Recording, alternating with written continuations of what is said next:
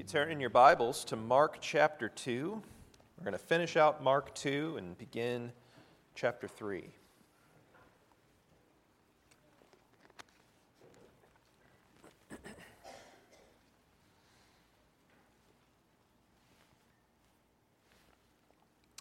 Starting in verse 18, Mark 2, verse 18.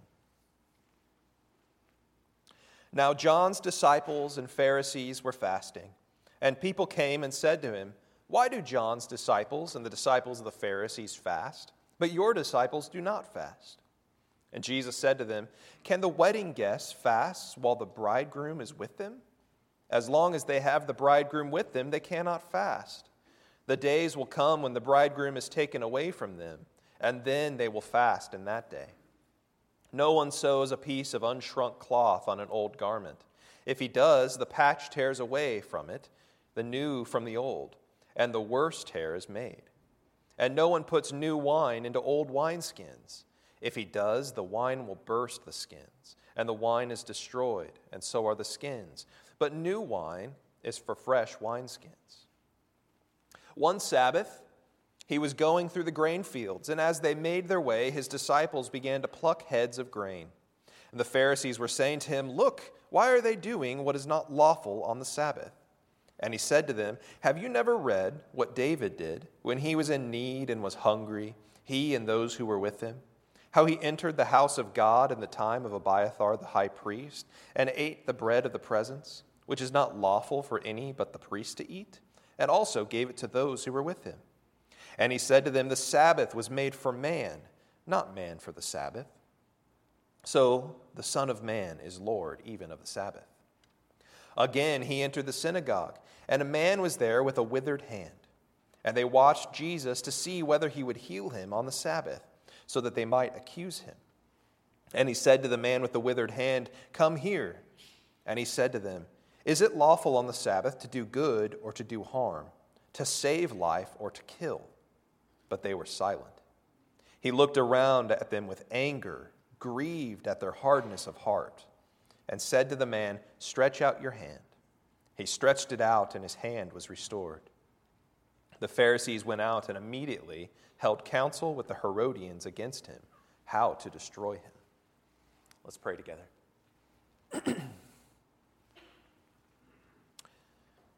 Lord Jesus, help us to see you in the Scripture today. Help us to understand more fully your ministry, your authority.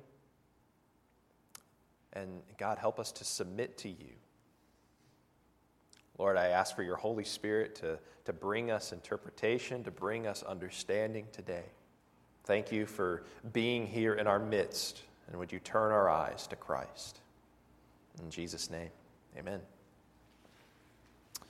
The passage this week holds three stories that are rounding out this section of Jesus revealing the purpose behind his ministry and the authority that he has.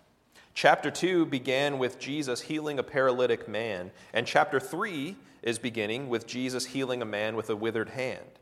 And in between, we see the effects of Jesus' ministry and the increasing confrontation with the religious leaders.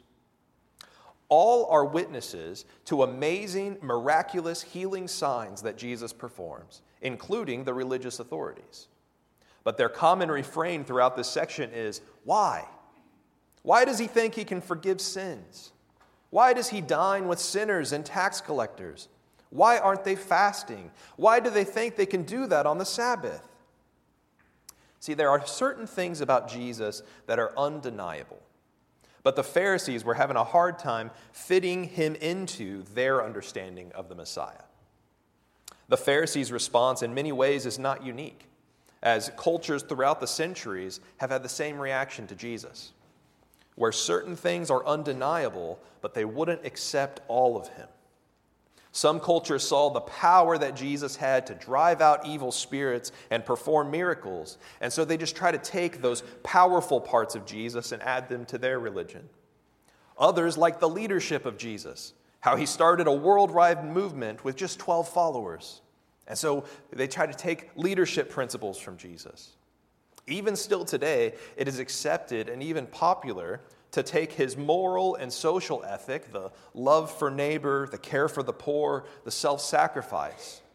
But it's hard for our postmodern Western world to accept the miraculous, the claims that Jesus is God, and the necessity of repentance. There are things about Jesus that are undeniable, but the gospel of the kingdom proves to be incompatible with man-made religious constructs. Ever since sin entered into the world through Adam and Eve, people have been distorting the truth about God and continuously creating religion. Man-made religion is about serving self. It's about fitting in with what is popular. It's about holding power over others. And what will become very evident through this passage today is that Jesus has come to save us from the bondage of man-made religion and to turn us back to the truth. And the part that is going to be most challenging for us today is sometimes even our Christian traditions and preconceived understandings can come from the very false religions that Jesus came to save us from. I want to read again this first story, starting in verse 18. Now John's disciples and the Pharisees were fasting, and people came and said to him, "Why do John's disciples and the disciples of the Pharisees fast, but your disciples do not fast?" Jesus said to them, "Can the wedding guests fast while the bridegroom is with them? As long as they have the bridegroom with them, they cannot fast. The days will come when the bridegroom is taken away from them, and then they will fast in that day. No one sews a piece of unshrunk cloth onto an old garment. If he does, the patch tears away from it, the new from the old, and a worse tear is made. And no one puts new wine into old wineskins. If he does, the wine will burst the skins. The wine is destroyed, and so are the skins. But new wine is for fresh wineskins." This passage opens with the followers of Jesus coming to him and asking him a question about fasting. Then, in typical Jesus fashion, he gives them a whole lot more than they bargained for. The question comes from recognizing three different groups that are at play here. There's the disciples of John the Baptist, there's the disciples of the Pharisees, and there's the disciples of Jesus. The people are asking Jesus, which teaching tradition does he ascribe to? John's group is fasting for the repentance and waiting on the Messiah to come. The Pharisees keep the fasts in the law, but they've also added 2 fasts a week as a sign of their piety and their devotion. Is Jesus ascribing to a tradition, or is he bringing a new rabbinic understanding to the law? Oftentimes, when it comes to a religious ritual, we want to know the same question. Jesus, which way is the right way? How much is enough? Who has the best teaching? And Jesus' response is so interesting because he doesn't say that either of their practices were wrong. He also doesn't come back and say, well, you need to keep this fast for this many days and abstain from these things. Instead, what he says is, their rituals are missing the point. Their rituals have been emptied of the meaning that they were issued with. Though they are not bad in themselves, rituals devoid of meaning take their eyes off of Christ. Now, just to be clear, the problem was not fasting, but missing the heart and intention of fasting. To illustrate this point, he gives a short parable about a wedding feast. He says he is like the bridegroom, and his followers are like guests that are there to celebrate the wedding. It wouldn't be appropriate to do the fast of John's disciples because they don't need to wait for what is right there in front of them. They don't need to fast to show God their remorse over their sin like the Pharisees because the Messiah is there in their midst. They had gotten so caught up in the ritual of their fast, in the mode and the length and the timing of it, that they couldn't see the one that all their fasting had pointed them to. This isn't a time for mourning, it's a time for celebration. Jesus does not condemn fasting, but instead reinforces its importance. He says, there is a day where they will fast, and it's when the bridegroom leaves them. And this is Jesus' first allusion in Mark to his death. In that day, followers of Christ will return to fasting. creating in themselves a longing and an eager expectation for Christ's return, a mourning over sin, and an expectation of the day when Christ comes to make all things new. Now, we must understand that any ritual, any act, or any way of doing things can become empty and devoid of the wisdom that it was instituted with. That is just as true today as it was back then. Because of sin, we are tempted to make our faith all about the practice of our worship rather than the object of our worship. Whether it be in the songs that we sing, or the instruments that we use, the position of our bodies in worship, or the amount and length of our gatherings. We must see that these are modes and means of worship, but they are only as meaningful as they keep our eye on the object, the recipient of our worship. If we don't keep these things in check, it's just as silly as saying, "Jesus, are you about chairs or pews? Jesus, do you prefer a wooden pulpit or an acrylic one?" Let us not let the preferences in the mode of our worship take our eyes off of Christ. Jesus gave an answer to the question of fasting, but the question that remains is about tradition. Which teaching tradition does he ascribe to? Who does he follow? And to this he gives two short parables. The first is about clothing. If you try to fit the wrong kind of cloth as a patch, it will tear away from the garment and make a worse tear than before. The second is about wineskins. Now, wineskins were not one and done like the way that we use bottles and vessels today. An old wineskin is one that has been used up, that's at the end of its life.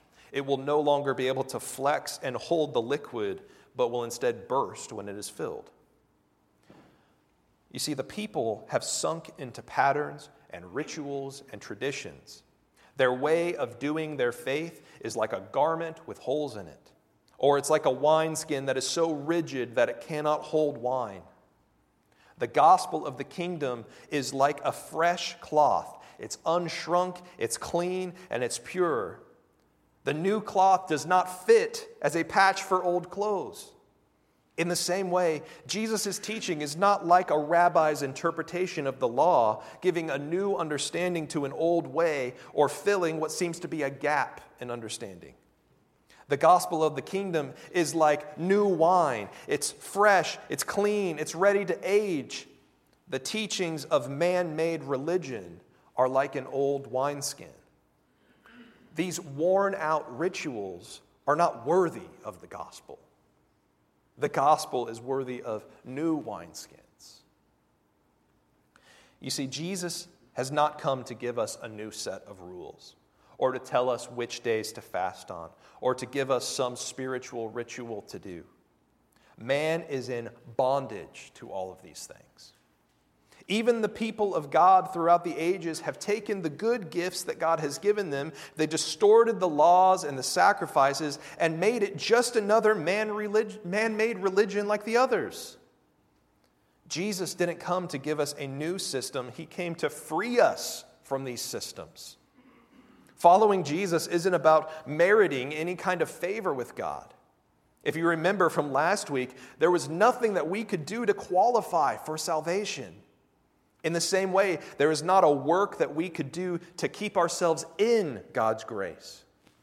When we try to make our relationship with Christ about rules and rituals, we are like people who are mourning at a wedding. It doesn't fit. It misses the point. It takes our focus off of Christ. Do we not recognize what is right in front of us? This is time for celebration. This is time for rejoicing. Jesus has freed us from the bondage of man-made religion. Because we have been freed from this bondage, let's not submit again to it. We reduce Christ's saving work to nothing when we treat it like it's something we've earned through a ritual. We treat Christ like some other pagan god when we try to trade our good works and sacrifices for his favor. Instead of trying to fit Christ into our own system, let us reorient ourselves in submission to him and trust fully in his grace and his mercy. Now let's look at the next stories, starting in verse 23. One Sabbath he was going through the grain fields, and as they made their way, his disciples began to pluck heads of grain. The Pharisees were saying to him, "Look, why are they doing what is not lawful on the Sabbath?" And he said to them, "Have you never read what David did when he was in need and was hungry, he and those who were with him? How he entered the house of God in the time of Abiathar the high priest, and ate the bread of the presence, which is not lawful for any but the priest to eat, and also gave it to those who were with him. And he said to them, the Sabbath was made for man, not man for the Sabbath. So the Son of Man is Lord even of the Sabbath." In this next scene, Jesus finds himself again under the scrutiny of the Pharisees. They noticed that Jesus' disciples were plucking heads off the grain as they passed by a field on the Sabbath. The accusation is that the disciples were doing something that was not lawful on the Sabbath. The Sabbath is a day to set aside where there is no work to be done, but there is instead to be rest. The Pharisees ascribed to the Mishnah teaching, which parses out 39 different definitions of what exactly work is and therefore what is prohibited on the Sabbath. The disciples are not breaking an actual law from the Torah, but rather an interpretation held up as law by the Pharisees. And Jesus gives an interesting rebuttal because he doesn't start parsing the law right back to them. He doesn't get lost in a discussion about whether the grain was going to be stored in sacks or how far down the stalk was it being plucked off or how far it would be carried before it was consumed. Jesus instead gives them a story that exposes their bias and understanding. He brings up the story of David when David was on the run from Saul. David didn't have the opportunity to prepare for running for his life, and so he didn't have provisions. He went to the priest in Nob and asked for the common bread, but the only bread they had was the holy bread of the presence. The priest decided to give David and his men the bread that ceremonially was only to be eaten by the priests. Jesus' reason in telling this story is it shows that the priest's judgment was correct. In times of need, the law of mercy supersedes the ceremonial law. This exposes that they have parsed with so many subpoints what work is, but they've missed God's heart in giving the law. God's desire is not that we would analyze the prohibitions of the law, but that we would be eager to show mercy. We're going to pick up on this more in the next section. He further shows the Pharisees that they not only miss the intentions of the law, but they misunderstand the purpose of the Sabbath. Once again, he doesn't argue with them about the letter of the law that they have construed, but rather goes to the original intention of the law given. God instituted the Sabbath in the original creation days. Work for 6 days, rest on the seventh. It should be evident to us that God had a greater purpose in this for man because God has no need for rest.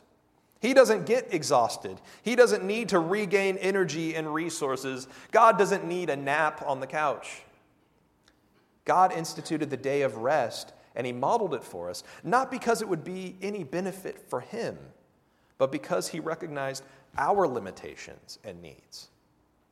Ultimately, this would stand as a weekly reminder that you and I are not God.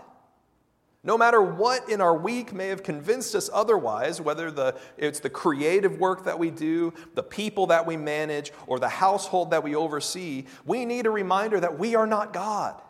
We are not the ones in control of anything. And any good gift that we have comes from God alone.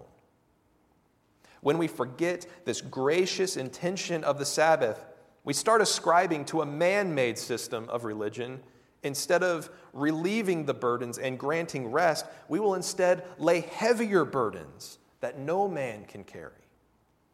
The great irony of this is that by ascribing to rules about the Sabbath, it becomes more work in the name of rest. A day that is meant for refreshment and enjoyment becomes one of guilt and hardship. Jesus' new way, the new wine of the kingdom, is not a new teaching on the Sabbath, but rather a return to the heart of the law. The Sabbath is a gracious gift for man.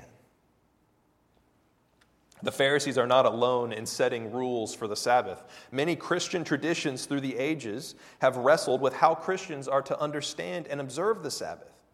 Some of you were probably raised in households or church traditions that had very strict understandings of what was to be avoided on Sundays. Even as Christians, we can reduce Sunday to not having any fun, no playing, no laughter, no yard work, no washing cars. You can only go to church and read your Bible. And if we're not careful, the traditions that we ascribe to will add more burdens to us and take us away from true worship on the Sabbath. Others of us may not struggle with too many rules on the Sabbath, but miss the whole point of it in the other end of the spectrum. We can easily take the Sabbath for granted by refusing rest. I believe in this age that this is where we are more likely to fall. This doesn't come from a permissiveness that you find in Scripture, but rather in reaction to the strictness from former generations, you want to treat the Sabbath as optional. We can be tempted to see the Sabbath is created for man, but we translate that to say, Sabbath is created for me time. I'll gather with my church family if it fits into me time. Instead of rest, I will use this day to get ahead in my career, to develop my side hustle, or manicure my lawn.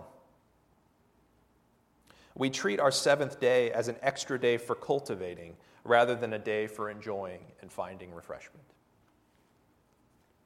Whether you treat the Sabbath with strict rules or permissive living, both are missing the point. And both cause burdens on man. Rest is factored into the created order and the life of man because man needs rest. When we take a day off from working, we're forced to reflect. We're forced to remember that God is the one making the world spin. We're forced to remember that He is in control, and we live in constant dependence on His provision and sovereign rule over life. And it's only when we take a step back from our hustle and our work that we will submit ourselves to His rule. God declared, 6 days you shall work, and the seventh day is for rest. From the beginning of creation, God declared an ultimate end to our striving and working where we would delight in God, give Him praise and honor, and enjoy Him. When we take a day of rest, we are practicing for the kingdom. We're practicing for when Christ returns, when He makes all things new, when all striving will cease. And Jesus' final claim in this section is that the Son of Man is Lord, even of the Sabbath. He has authority to preach the kingdom. He has authority to forgive sins. So even over the Sabbath, He is Lord. Do we treat Him as Lord over the Sabbath? Do we seek His will to be done on our Sabbath days? Or have we already planned out our day of rest and are trying to fit Him into me time? We must stop trying to fit the way of Jesus into our old wineskins. By making the Sabbath about rules or by making it about us, we are submitting to the bondage of man-made religion. Both are systems that are in service to man, not God. What Jesus wants us to see is that in the name of rest, both systems are creating more work. Jesus has come to free us from that work and to give us true rest. Now, I want to be careful here not to give a to-do list as application, because that could easily just become more man-made religion. So instead, I just have some questions for your consideration. If Sunday is the day that you set aside for rest, how can you keep that as a rest? How can you pursue refreshment for your body and your soul? How can you work in the other 6 days to make the seventh more restful? What does it mean for you to submit to Jesus as Lord of the Sabbath? And I want to also encourage you, reach out to someone who is older or more mature than you, an older believer.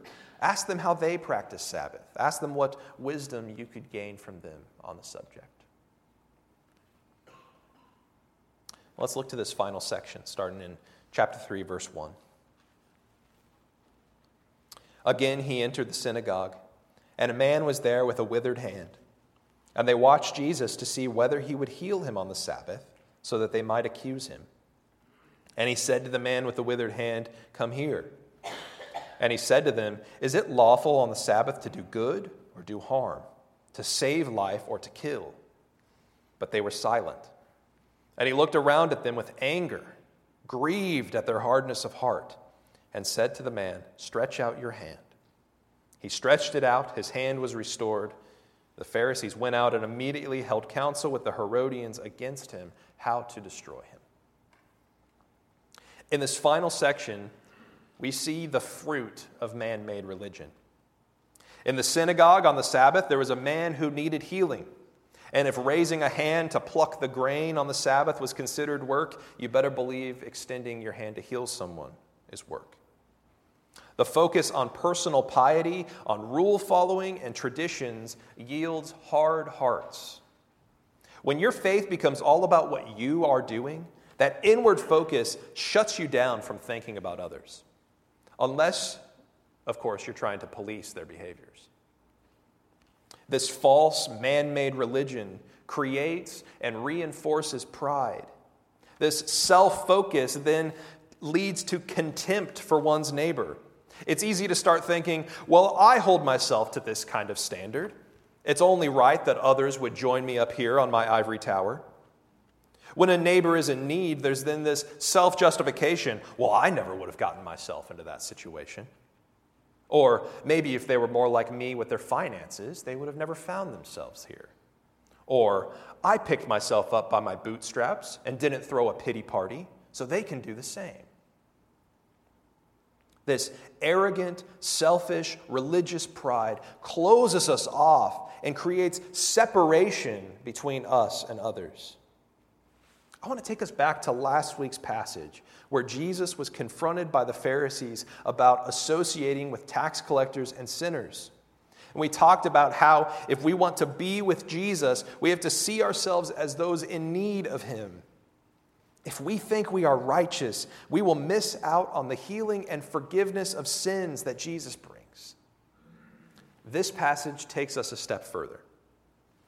Man-made religion not only causes us to miss out, but it hardens our hearts so that we will actually do harm in the name of God. A man is in their synagogue seeking out mercy from those around him, and rather than giving him aid, he is seen as bait for a theological trap. Their religious navel-gazing has reduced this man into a pawn in a game rather than an image bearer of God. Jesus goes to the man and calls out to them, "Is it lawful on the Sabbath to do good or harm, to save a life or to kill?" And these were rhetorical questions meant to expose their actions. They viewed this man first through the lens of their tradition rather than God's eyes. They interpreted the situation first through the ceremonial law rather than the law of mercy. This kind of self-righteous religious observance is alive and well today. And we may not hide behind Sabbath regulations, but when we see someone in need, or we hear of injustice in the news, or we know the needs of our neighborhood, the temptation is to sift all these things through our traditions, through our understandings, through our self-imposed religious rules to find some way to say, that's not my problem. That person is not my neighbor. I've done well enough to keep myself out of such a situation. Jesus' response is the same to us today. What does your tradition say about doing good? What does your understanding say about saving someone from harm? Because if it isn't about doing mercy, then your way is not the way of Jesus. This is not a religious system that can just add mercy into it. They cannot retrofit the message of Jesus of loving neighbor into their system. Their way is corrupted, it's broken, it's useless. They don't need a simple patch for their old way. They need a brand new wineskin if they want to accept the gospel of the kingdom. The people look upon Jesus in silence, awestruck at his words. And Jesus looks back filled with righteous anger and grief. He is incredulous that they could have such hardness of heart. And then Jesus fulfills the heart of the law. He shows mercy to this man, and he is healed. And there are two responses that we can have to this event. The right and proper response is repentance. We must come before Jesus and confess that we have trusted in what is false, and this has led us to close our hearts to our neighbors and to forsake mercy. As we talked about last week, this is no time to cower away in shame, but sensing the guilt, sensing the Holy Spirit prodding us with conviction over our sins, we must run to Jesus because he is our only hope. His very mission is to be with sinners, to give them forgiveness and lead them in the way of righteousness. The other response is that we would double down in our hardness of heart. The end of this passage tells us the Pharisees went out and held counsel with the Herodians against Jesus, looking to destroy him. The Pharisees condemned Jesus for associating with tax collectors, and yet they would go to a similar ruling party in order to conspire against God. I want you to see that if we refuse to repent, our hearts will conspire against Jesus, seeking to destroy him. When we see Jesus showing mercy to the weak, we will either be softened by his actions or we will be hardened even further. Our old selves find so much comfort in man-made religion. It's how we feel in control of our lives and of our futures, setting up rules and rituals. It makes us feel like we are righteous when we check off boxes. God did not give us the law to make us righteous. If we think we've found righteousness by following rules, then we've deceived ourselves and we've distorted God's law. And what I want you to see today from these texts is that man-made religion comes from sin. It only brings death and destruction and further slavery to sin. I want you to see that trusting in man-made ways takes our eyes off of Christ and it puts them on ourselves. It increases the burden on us rather than giving us rest. Because it keeps us so focused on ourselves, man-made religion will harm others. My prayer for all of us today is that through these stories, we would see the destructiveness of legalism, but more importantly, the liberation that Jesus brings. Walking in grace is so much scarier than adhering to the constructs of man, but it is the only way that is free. Jesus came to lift these burdens off of us. Jesus came to free us from the bondage of sin. Let us not willingly submit ourselves back to these old ways. The gospel of the kingdom is incompatible with man-made religion. The way of grace does not fit with rules about fasting and Sabbath regulations. When we trust in these things, our hearts will harden and seek to destroy Jesus. When we submit to Jesus, the Lord of the Sabbath, our hearts will find rest and we will be softened to love our neighbor as ourselves. Would you join me in prayer?